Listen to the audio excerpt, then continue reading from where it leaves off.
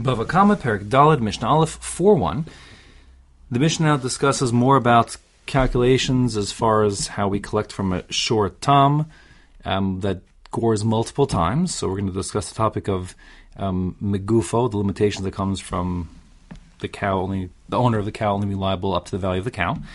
Now, to understand this Mishnah, really, we're going to revisit a topic we touched very briefly back at the end of the third parak, Mishnah Test 3.9, where we had this machlokes between Rabbi Akiva and Rabbi Yishmael regarding the nature of the claim that the nizak has on the mazik's cow.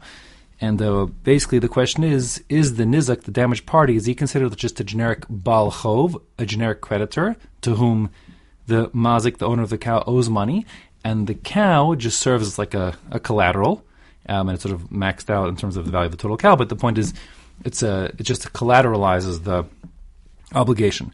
Or is it that the nizak, the victim, becomes automatically like a partner in the cow? He owns like equity, if you will. He owns a portion of the cow itself directly, automatically.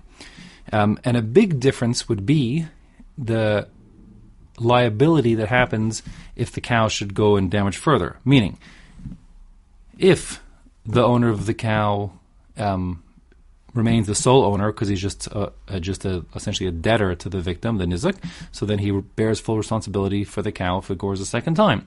Whereas if the nizak, the damaged party, becomes a shutaf, becomes a joint owner, a partner in the cow itself, so then he also shares with the liability of the cow if the cow will go and damage a second time. So now the first nizak is now partially responsible. I think to understand the difference here, if it's not intuitive, and it may not be intuitive at all, is to understand what I know my kids misunderstand how a mortgage from the bank works. You know, if I buy my house for $100,000 and I borrow $50,000 from the bank as a mortgage, so I think many people think that means that the bank actually owns half of my house. Until I pay it off, the bank owns part of my house, which would make me and the bank, so to speak, partners, shutafim, in my home. And if that would be the case, if my home would fall over and crush my neighbor's home, so then the victim, my extra neighbor, might turn to not just me, but to the bank and say, listen, bank, you also own that house. You have to compensate me for the damage that your house caused to me. That actually is not true at all. What actually is happening is that when I borrow money from the bank as a mortgage, so the bank lends me $50,000, I'm the sole only owner of my home, but I owe the $50,000 that I borrowed to the bank. So this is like a Baal Chov relationship. It's just that if I fail to pay back the bank, so then the bank has a mortgage, they can have a lien that can foreclose, they can take possession of my home. So the home serves as collateral. Okay?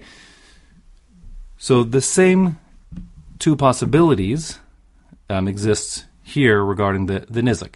If the nizak is just a Baal Chov, he's like the bank, and if the cow causes damage like a house falling over, you have no claim on the bank if you're the neighbor who got his house ruined.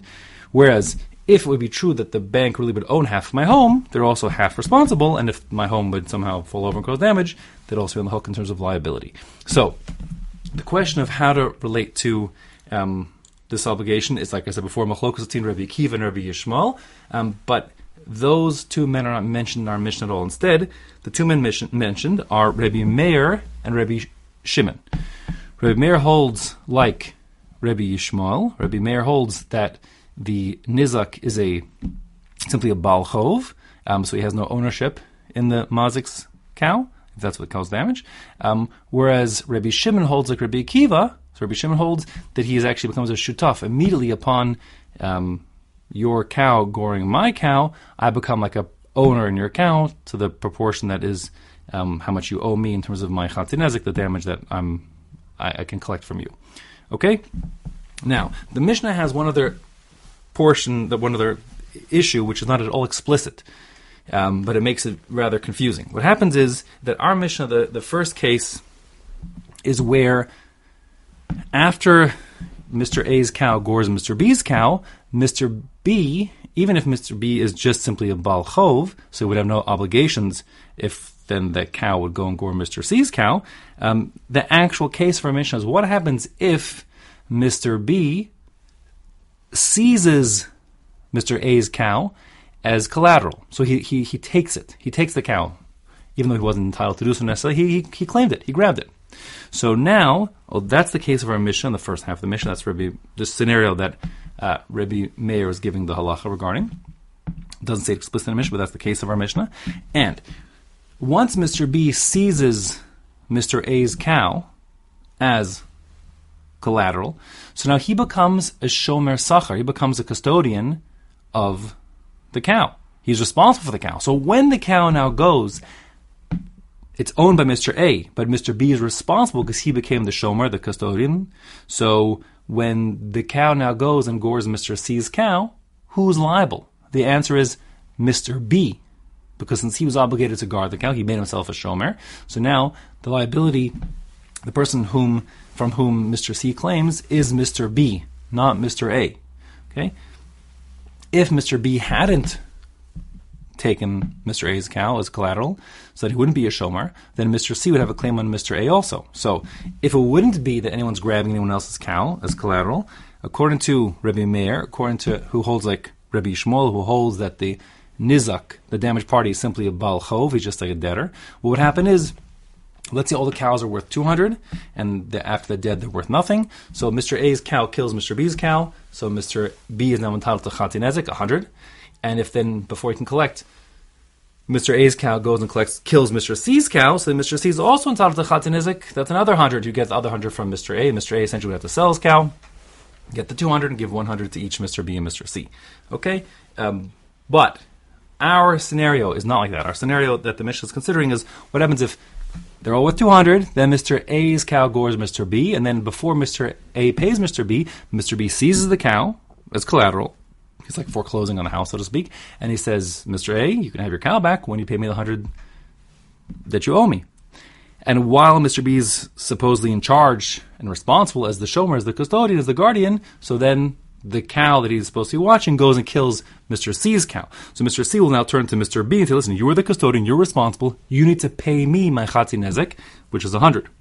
And that being the case, the payments would be that the 100 that Mr. A would be given to Mr. B now flows to Mr. C. And in such a scenario, since B took control of the cow and became a shomer, Mr. A's cow, let's say, will be sold for 200. Mr. A will keep 100, and Mr. C will get 100, and Mr. B gets nothing because he was responsible for the damages to Mr. C. If Mr. B hadn't taken control of the cow, didn't become a shomer, didn't seize it as collateral, so then Mr. A would have to sell his cow and get the 200 and give 100 to each Mr. B and Mr. C. Okay? So that's the situation in the first part of the Mishnah. Let me show it to you inside. The Mishnah says, Shor shenagach arba v'chamisha shvarim. You have a cow, this is a bull, let's say, and it gores 4 or 5 other bulls. Ze achar ze, in sequence, one after the other. So in other words, cow of Mr. A gores cow of Mr. B, and then it gores cow of Mr. C, and then it gores cow of Mr. D. Okay, there's a side issue, which we're not going to discuss at all right now, which is, since this Mishnah is only relevant in the context we're talking about megufo, limits to the liability of the value of the cow, that's doing the damage, and a cow that gores 3 times now transforms normally to being what's called a shor hamuad, and therefore there is no chati nezek, no megufo issue anymore. But the case of our Mishnah is that one way or another, the cow remains a tam, and therefore it's chati nezek, megufo, even for the 4th and 5th and 6th goring. Okay, how that could work? There are different ways it could work. You can come up with different creative ways to keep the cow to be a tam. I don't discuss it this second. Okay, it'll work. It can work. For example, let's say between each goring, the cow, plays with little children, doesn't gore anything, or plays with other cows and doesn't gore them, or something like that. So it doesn't ever become a muad proper. Okay, so now, although the Mishnah doesn't say this, what's happening is each person, when Mr. B loses his cow to Mr. A, the mazik, Mr. B seizes Mr. A's cow, becoming a shomer. So then when that cow goes and gores Mr. C, it's Mr. B who's responsible, like I explained. The Mishnah doesn't say that, but that's the case. So that being the case, Yishalem la'achron shebehem. The payment, the chati nezek payment, goes to the last of them. Meaning, again, like the example I gave before, if they're all with 200, and first Mr. B's cow was killed, and then Mr. C's cows were killed, so Mr. A will keep the 100, and the other 100, which he would have originally paid to Mr. B, now transfers to Mr. C, and Mr. B gets nothing. So Mr. Achron Shabhem, Mr. C, gets everything. Mr. B's going to get nothing. V'im yeshbo mosar, but if there would be left over, in other words, for example, let's say Mr. C's cow wasn't worth 200, let's say it was only worth 100. Okay, so when his cow is now dead and worth nothing, so his Chatzi Nezek is just 50. So that would mean that Mr. A has to pay 100 to Mr. B. Of that, 50 goes to C, and 50 stays with Mr. B. So C would get 50, B would get 50, and Mr. A would stay with 100. Okay, and I'll do one more example to make sure it's clear. If Mr. C's cow was worth 150, and then it was killed and worth 0, and Mr. B was the shomer, he had seized the cow, so then Mr. C is entitled to 75, his Chatzi Nezek. So Mr. A would give him 75, he would give Mr. B the residual 25, and he would keep 100, and Mr. A would keep 100 for himself. Okay? So then if Yesh Bo Mosar, if there would be extra, once you pay the full 75 to Mr. C, then Yachsher L'Shalafanov, it would go to the person before him. And if in fact we didn't have 3, but let's say we had 4 people or 5 people in a row, each one in turn seizing the cow and becoming a shomer, and then the cow goring again, then V'im Yesh Bo Mosar Yachsher L'Shalafnei Fanav, then even like the person before would get paid. Achron, the last person in the chain, Niskar, he's in the best position, he profits, he gets full payment, and everyone else just gets residual on what's left over.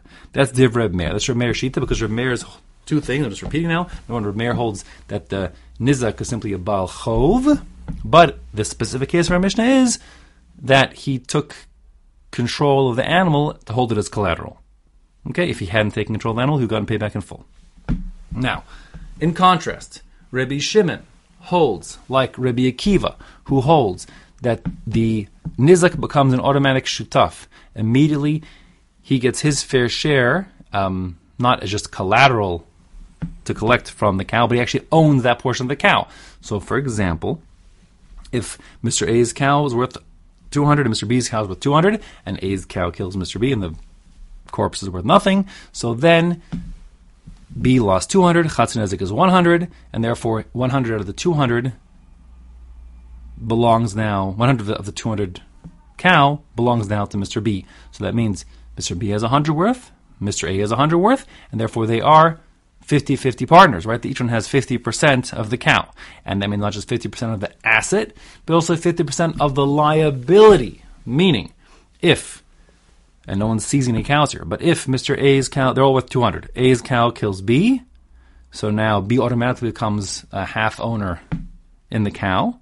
So then if now the same cow goes and kills Mr. C's cow, and the cow is also worth 200, now after it's been killed it's worth 0, so now both A and B each are on the hook to pay their fair share of the Chatzi Nezek. So since they're each owns half of the cow, and the Chatzi Nezek was 200, so Chatzi Nezek is 100, which means both Mr. A and Mr. B both need to pay 50 for a total of 100 to Mr. C to make him whole.